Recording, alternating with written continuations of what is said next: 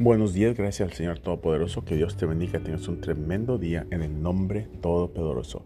A las 6 la oración, 6:30 tenemos una cena y a las 7 el estudio. Estamos estudiando los últimos días, lo que está pasando en los últimos días, la marca, la bestia, la marca, los últimos días, la tribulación del Anticristo, todo eso.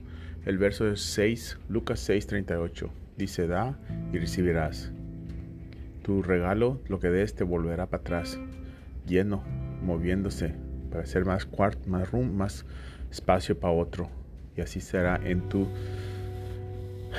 manos se te darán. Porque como das, se va a determinar lo que te va a dar a ti.